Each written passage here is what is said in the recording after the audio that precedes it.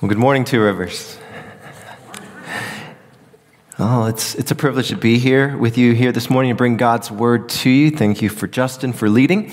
As we dive into God's word here this morning, Pastor Jeremy emailed me and said, hey, I'd love for you to come and guest preach. And we've been going through this series on Genesis. And so it's your choice. You can either continue on in the series in Genesis or you can do a passage that, is related to the series. And I asked him, well, what passage would that be in Genesis? And he said, well, it's Genesis 17 and the covenant of circumcision. So I said, I think I'll go a different direction, and I'll let you take that one for next week. But I'd like to focus on a text here today that has been really pressing on the theme of my life personally in the last 2 years, and I'm sure has been pressing upon all of you. Like Pastor Jeremy, my wife Paige and I, who's sitting in the front row here, we moved down here from up north. Both of us were lifelong Marylanders, so go Terrapins, fear the turtle. And we thought it was our plan to stay in Maryland, doing life together forever. And then, all of a sudden, we had an unexpected COVID wedding. We had a canceled honeymoon, a fake honeymoon. We canceled another honeymoon and almost didn't make our real honeymoon. Then God's calling for Paige and my calling in ministry drastically changed over the period of 4 months. So we sold our house, we bought a house, we moved our entire lives to Charleston to start new ministry, new calling for me and schooling for Paige. And you know what they say, common wisdom says that in your first year of marriage, you don't make any major life changes. And we decided to do them all. And throughout that period of time, and anyone in this room who has been through major life transitions all at once, there's this worry that inevitably seeps in. Did you get this right? Did we get what God had planned for us? And this is a worry that all of us will face at one period or another. But today we're going to look at God's word and we're going to talk about how we can understand what God's will is and what God's will isn't. And so go ahead, turn, tap, swipe, rotate your Bibles to the book of James, chapter 4, or you can look in your bulletins, and this is verses 13 to 17. And if you're able, please stand for the reading of God's word, James chapter 4, verses 13 to 17. Come now, you who say, today or tomorrow we will go into such and such a town and spend a year there and trade and make a profit. Yet you do not know what tomorrow will bring. What is your life? For you are a mist that appears for a little time and then vanishes. Instead, you ought to say, if the Lord wills, we will live and do this or that. As it is, you boast in your arrogance. All such boasting is evil. So whoever knows the right thing to do and fails to do it, for him it is sin. This is God's word. Can we pray together? Father, we praise you this morning. Thank you for revealing your church, your good, perfect, and pleasing will. That the will of the Lord is far greater and better than anything we could ever imagine or dream. That it's your will that brings us the best made plans because you are the great maker. Let your word speak clearly to us through the Spirit of God working in it now. In Jesus' name, amen. You may be seated. So there is an interesting phenomenon happening in the world of television these days. I don't know if you've caught it. And it's this theme that's happening, and everyone's jumping onto this idea of alternate universes. Right? I'm talking about alternate universes. This is an idea that isn't new, right? Bill Murray in Groundhog Day, Tom Cruise in the sci-fi thriller Live, Die, Repeat, right? But lately, Hollywood has been leaning into this premise really hard. The idea of variance in the Loki series, which has been awesome. The idea of different career and romantic pathways in the NBC sitcom Ordinary Joe. Imagining what would have happened if World War II was won by Hitler and the Man in the High Castle. To reimagining the universe of the Wonder Years through new characters. There are different parallel pathways of Marvel superheroes in the What If series. There's this huge demand, clearly, from studios and viewers to think about the possibility of what would happen if the choices or events in our lives were just a little bit different. Now, why is there this obsession? I believe this is because so many people want to explore the idea that perhaps there is a better life to live than the one we currently have. We believe that if we could do it all over again, we could have said the right thing to land that job, grab that opportunity, have that sort of perfect, successful life that would have solved everything. We would avoid the regrets in life that we have now. That somehow, if we could be like God, we could control the variables that would make our lives just a little bit better, just a little bit more different. Now, while it is certainly true that our choices and decisions define the situations in our lives that we find ourselves in, the idea that we could fashion the perfect life for ourselves if we just find the right maze pathway is a prevailing lie. And it's the prevailing lie of history. It's the prevailing lie that we tell ourselves. It's the reason why lottery winners are bankrupt within the first couple of years, why so many of us here today are paralyzed by choices and decisions, and why those who chase celebrity and fame often wind up regretting the endeavor entirely. You see, this is the heart of the warning that James is exhorting the church here in verses 13 and 14 of our text here today. He's extending his conversation from the beginning of chapter 4 on selfishness, and now he's talking about how selfishness plays out in our lives when we try and play God. So in verse 13, where he writes, "Come now, you who say, today or tomorrow we will go into such and such a town and spend a year there and make a profit." We need to kind of dissect this a little bit. You see, James is speaking to a cultural context that he was wary of the church kind of embracing the cultural wave and title of his time. The first century cities of Palestine were areas of great commercial activity. And the Jews that James would see around them, they would see the economic opportunities available to them with a large amount of people coming into these surrounding cities. It was sort of the first century gold rush. The first century cryptocurrency, the Bitcoin opportunity of the moment, right? And the end goal for the Jews and really for the culture was the same. Gather as much wealth as you can in the shortest amount of time so that you would be, in the eyes of yourself, in the eyes of the world, successful, happy, and content. Now, from the standpoint of ambition, this certainly doesn't seem like an evil goal, does it? If you parents in the room today, if you had a child who had ambition and goals and was planning out their future and a way to execute it, you'd be pretty happy with your child. You'd be pretty happy with that. In fact, this idea of making plans and having a godly ambition isn't an anti-biblical idea. Scripture repeatedly talks about in Proverbs about the wisdom of having foresight, of taking initiative and being wise in everything, including your career and your finances. So why then the warning? Why is the book of James warning us about this kind of ambition? What's different in verse 14 than the rest of Scripture? You see, this isn't about saying it's a sin to make plans. It's not about the sin of making money or generating wealth. This isn't all about any of that.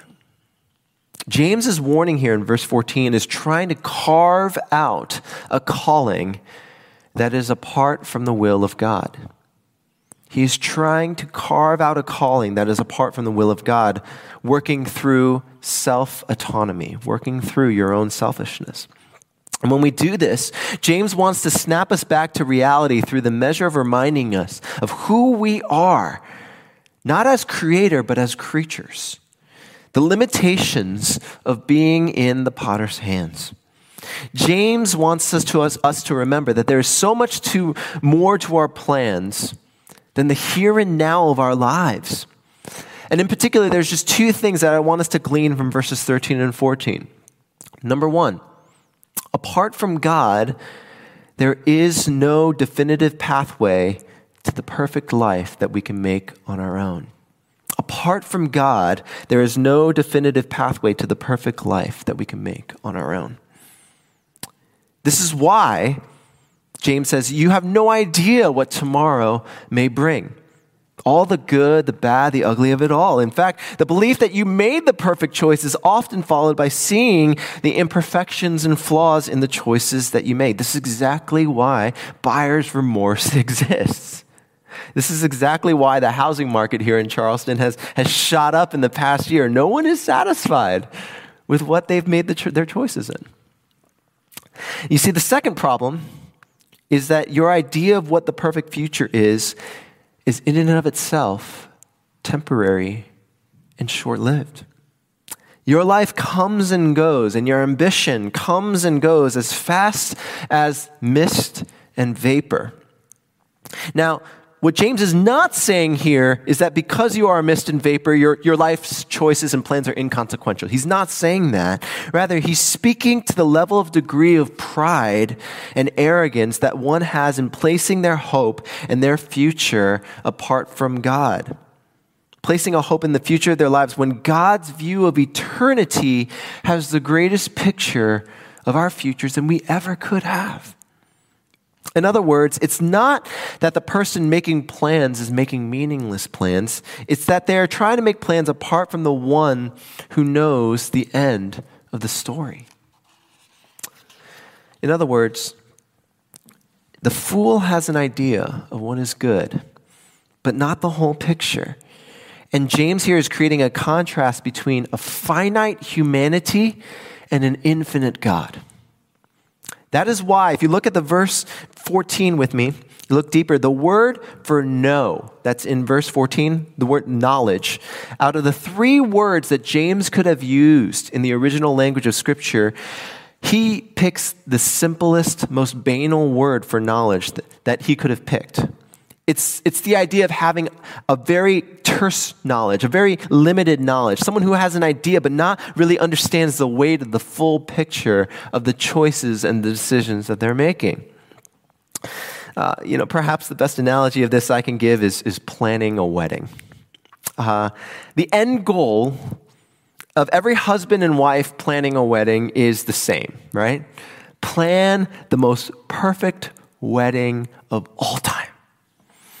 Now, how does that usually go for most couples, right? I don't mean to re-stress anyone in the room here that's been through wedding planning, right? But you remember that period of time, right? What's it really like planning it? Get all of your family and friends together to meet at a specific time of day on a specific day of a week that makes every single one of your family and friends happy. Organize food allergies and preferences so that no one dies during your reception. Find a beautiful venue that has natural sunlight, stained glass windows, historical significance, and a good sound system. Get a photographer who can make you look completely natural in all of your staged photos.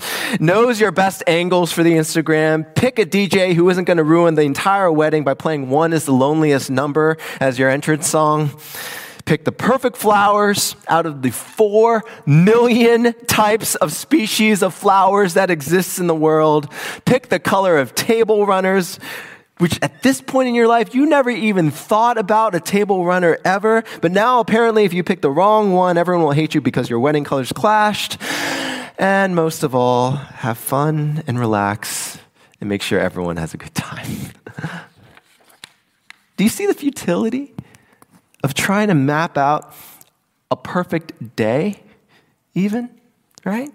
We can't even get a wedding ceremony right. So what chance do we have for all of life? So if making our own visions of the future isn't how we're supposed to do it, then what does Scripture say is the remedy? This is where we get to verse 15 of our passage. And the correction is given here of a qualifier that we need to put in front of all of our plans. If the Lord wills, we will live and do this or that. If the Lord wills. Now, here we arrive at what I would like to spend the bulk of our time in this passage today, because I think this phrase is perhaps one of the most misunderstood phrases in all of Scripture. And it's the phrase of if God wills, or if the Lord wills. And so I want to break this down by help us first understand that when we talk about the will of God, we're really talking about the will of God in three different capacities, three different ways. And we get in trouble when we mean the will of God to mean something that it's not supposed to mean. So let's dive into it. Here's the first will when we talk about the will of God, and that is God's decreed will. It's also known as the decretive will of God, but God's decreed will. This is sometimes known as the secret will of God. If you know your scriptures in Deuteronomy 29:29, it talks about how God reveals certain things to us, but the secret things belong to him. Now, this one, in this will, the decreed will of God, or the decretive will of God, is perhaps the will of God that gets Christians in the most trouble. Now, why do I say this? Because the danger is that Christians will try and discover, if they read the tea leaves right, if they figure out all the signs of all the things that are around them, sort of like this Da Vinci Code hack of everything, they will be able to discover God's secret will. And not only that, they'll be able to discover God's secret, specific will for the perfect life. These Christians will say, if you really press the right buttons, if you date the right person, if you find the right job in the right time, in the right location, then you will discover this perfectly blessed life that you were meant to live because you found it. You found God's secret will. And it's a lie. There's no way you can know God's secret will. And more often than that, I really want you to consider why this is true, because I really want you to consider what your life would really look like if you try to live life this way. See, if you could discover God's secret will, if you really just tried, then you would be paralyzed. And here's what I mean by this.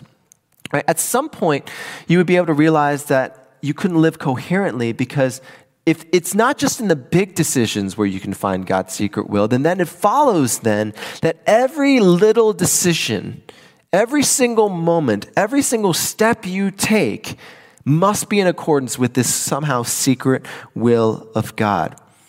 What exact time should you have left your house this morning in order to live the perfectly blessed life? The answer is not 9:10.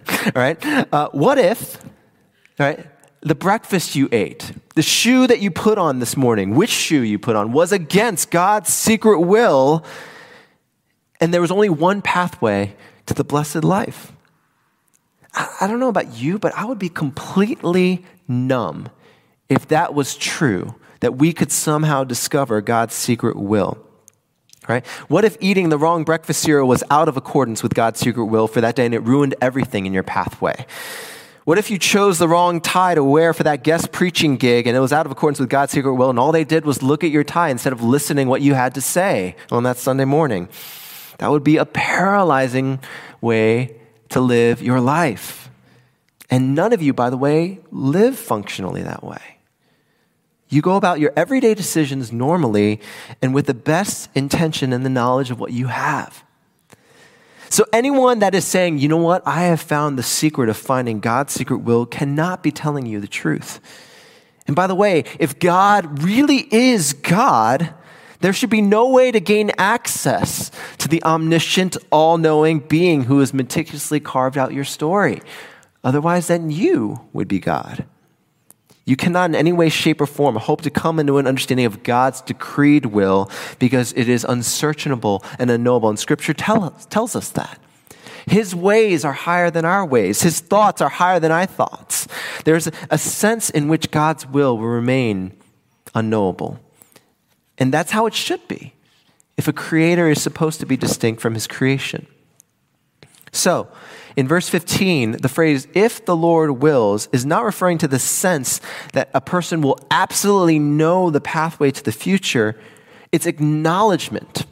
If the Lord wills, it's an acknowledgement that the Lord is working in a way that is unseen. that we cannot even begin to understand, but we will know and accept and trust and have faith in what's to come. There's a second sense in which the Lord's will is talked about, and that is God's moral will. When we talk about the Lord's will, we're talking about God's moral will. This is sometimes called God's preceptive will. So there's the decretive will, right? And then there's the preceptive will, or God's moral will, his revealed will. This is the will of God as it relates to God's commandments, right? Thou shalt not murder, thou shalt not steal, thou shalt not lie, right? Thou shalt not gossip, right? All those different things. Love your neighbor as yourself. This is God's revealed will. This is the sum of all the commandments. And so when we're referring to God's will in this situation, we're referring to the idea that God is never going to tell you to do something, is never going to plan out your future in such a way that is going against God's commands. To make the Lord do so is completely against his character of who he is. All right, so the best illustration of this as I can find in Scripture, there's this little known story in the book of Judges. And there's a judge by the name of Jephthah. And some of you know this story. In short, Jephthah makes a vow to the Lord saying, hey, look, we need to redeem Israel and I need to win this battle. So Lord, if I win this battle, I will sacrifice the first person that comes out of my house to greet me when we win. All right, so he makes this vow to the Lord, and who's the first person to come out of his house? It's his one and only daughter. All right? And so the question that Judges raise, the book of Judges raise as you read this passage in Scripture is, what's Jephthah going to do? Is he going to sacrifice his daughter and keep his vow to the Lord? Should he have even made that vow? But now that he's made it, does he keep it? And here's the tragedy of this passage here. The answer lies in the fact that Jephthah should have read his Bible more. He should have seen in Scripture and he should have seen in the Old Testament law that he could have redeemed his daughter with silver. But the tragedy of the story is that neither Jephthah nor his daughter nor any of his friends or his advisors or even the priests know God's will in Numbers chapter 18. And so because of that, Jephthah goes about against God's moral will thinking that he's actually fulfilling a promise he's made to the Lord. You see, God's moral will is revealed to us fully in this book. And the unforced error that many Christians make is that they don't know this book well enough. So when they're trying to make their decisions about life, they're trying to make their decisions about their future, they neglect the very wisdom that's presented here in the words of Scripture. In other words, God's moral will should be a free throw for many Christians. And instead, most Christians are like Shaquille O'Neal or Ben Simmons. You just miss it.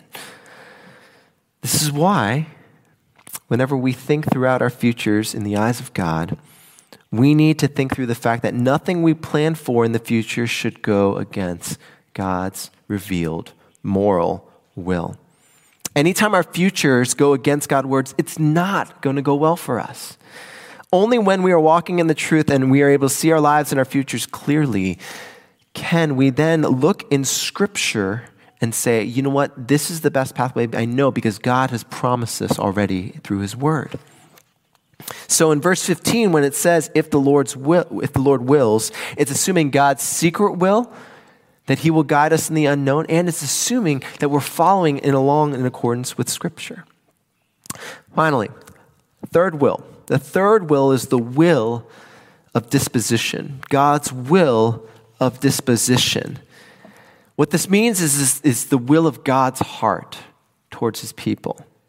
This is the will of God in the same definition in the sense of you parents in the room of what you wish your children to be, what you wish your children to become, how you wish your children would treat others, right? This is the will of God that says, the longing and the desire, right, for us to follow a certain pathway, even though in God's free will that he's given to us, right, that we may choose to go in a different direction. The will of his children to follow him and listen. This is the compassion of the Lord towards his people.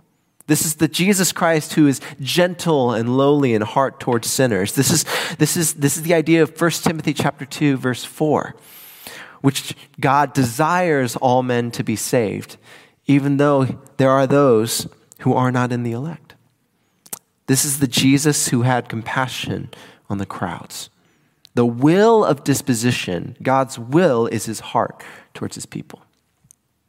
Out of the three wills that we are talking about here, this is the one that demonstrates something important for us to understand, something incredibly unique about the Christian position. You see, there are plenty of world religions that teach the idea that we follow God's will. God's will is to be done, that God's will is something that we should submit to. Indeed, most people who have the problem with God's sovereignty have the category of like sort of mocking religions and how they say, oh, you're just a fatalist. You're just a fatalist. A fatalist is a person who resigns himself and doesn't care about what happens. There's no compassion. It's cold. It's the frozen chosen idea. It's the idea that song that's sung over and over, que sera, sera, right? Whatever will be, will be.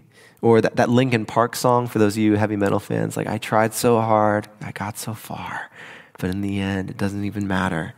Right? Or sad country songs about, this ain't nothing, whatever. That's fatalism, all right?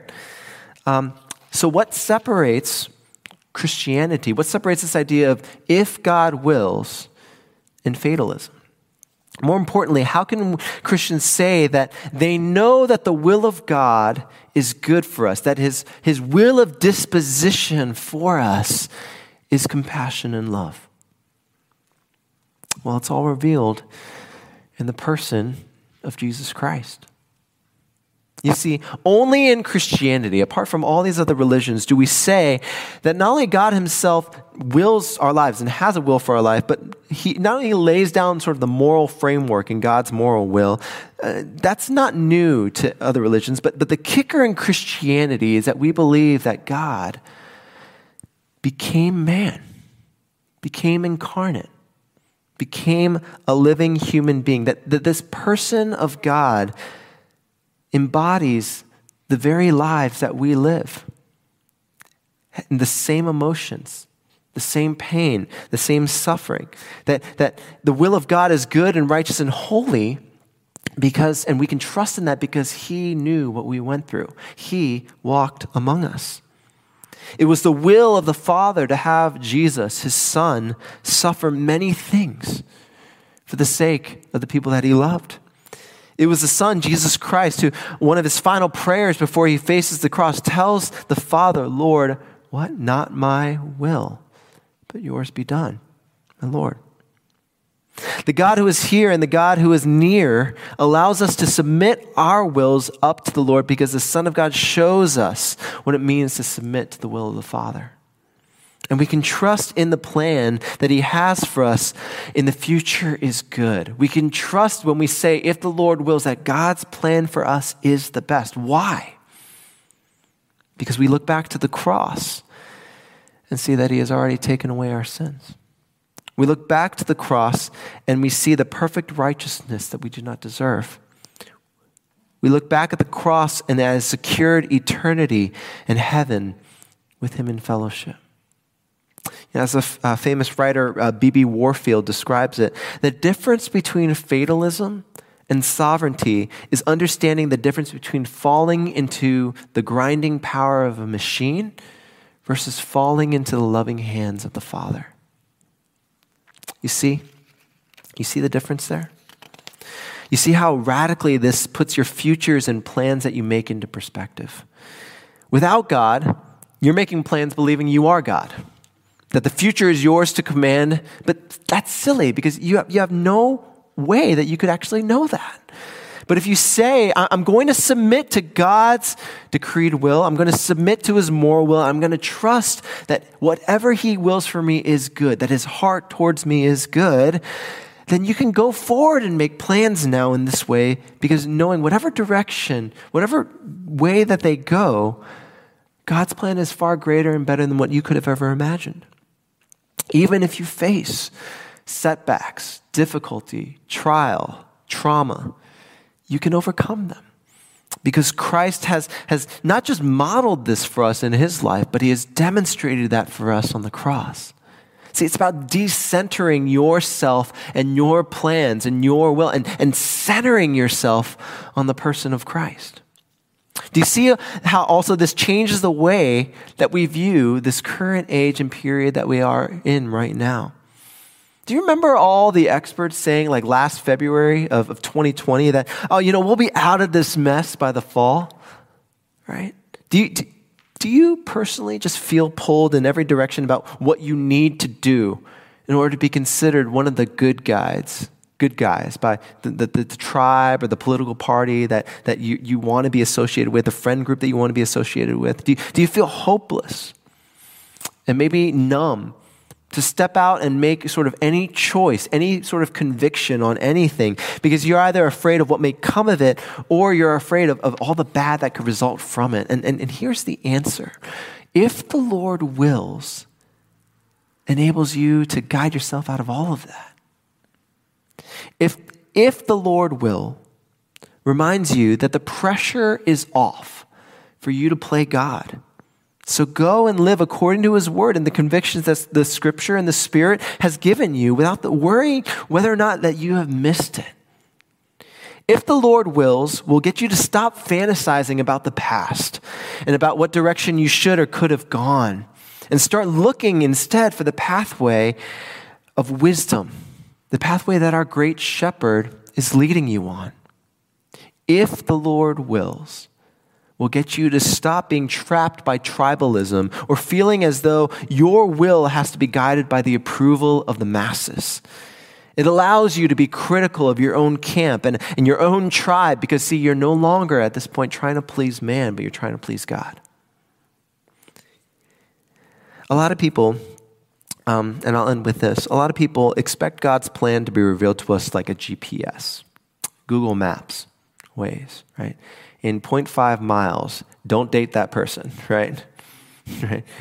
A mile here, take this job, move to this house, right? Don't buy that house, right? The subfloor is messed up and the realtors didn't tell you, right? We expect God's plan to work through us like that. But you don't need a turn-by-turn instruction on exactly where you need to go. That's not how God's will works. God has given us a lot of liberty in our lives. That as long as we're obeying Scripture and as long as we're living with the goal of glorifying Him, and as long as we hold our plans with an open hand, your job, who you marry, what causes you choose to champion in life, your ambitions for your kids, these are all things that we have much freedom in. And if it doesn't violate Scripture, then we can go out and forth and step out in faith and knowing that God's will is going to be revealed to us in due time. And God's will, each step of the way, will not tell you the exact place that you need to go, but will guide you like a shepherd guides the sheep. It's the compass, not GPS, the compass of God's direction that will lead us exactly where we need to be and exactly where we need to go. You can trust in God's will each step of the way just to give you enough light for the step that you're on, as my mother-in-law always says. To look back on the cross and trust and know that the Lord is good because Christ, our great shepherd, has walked alongside us and is leading us home. Let's pray together.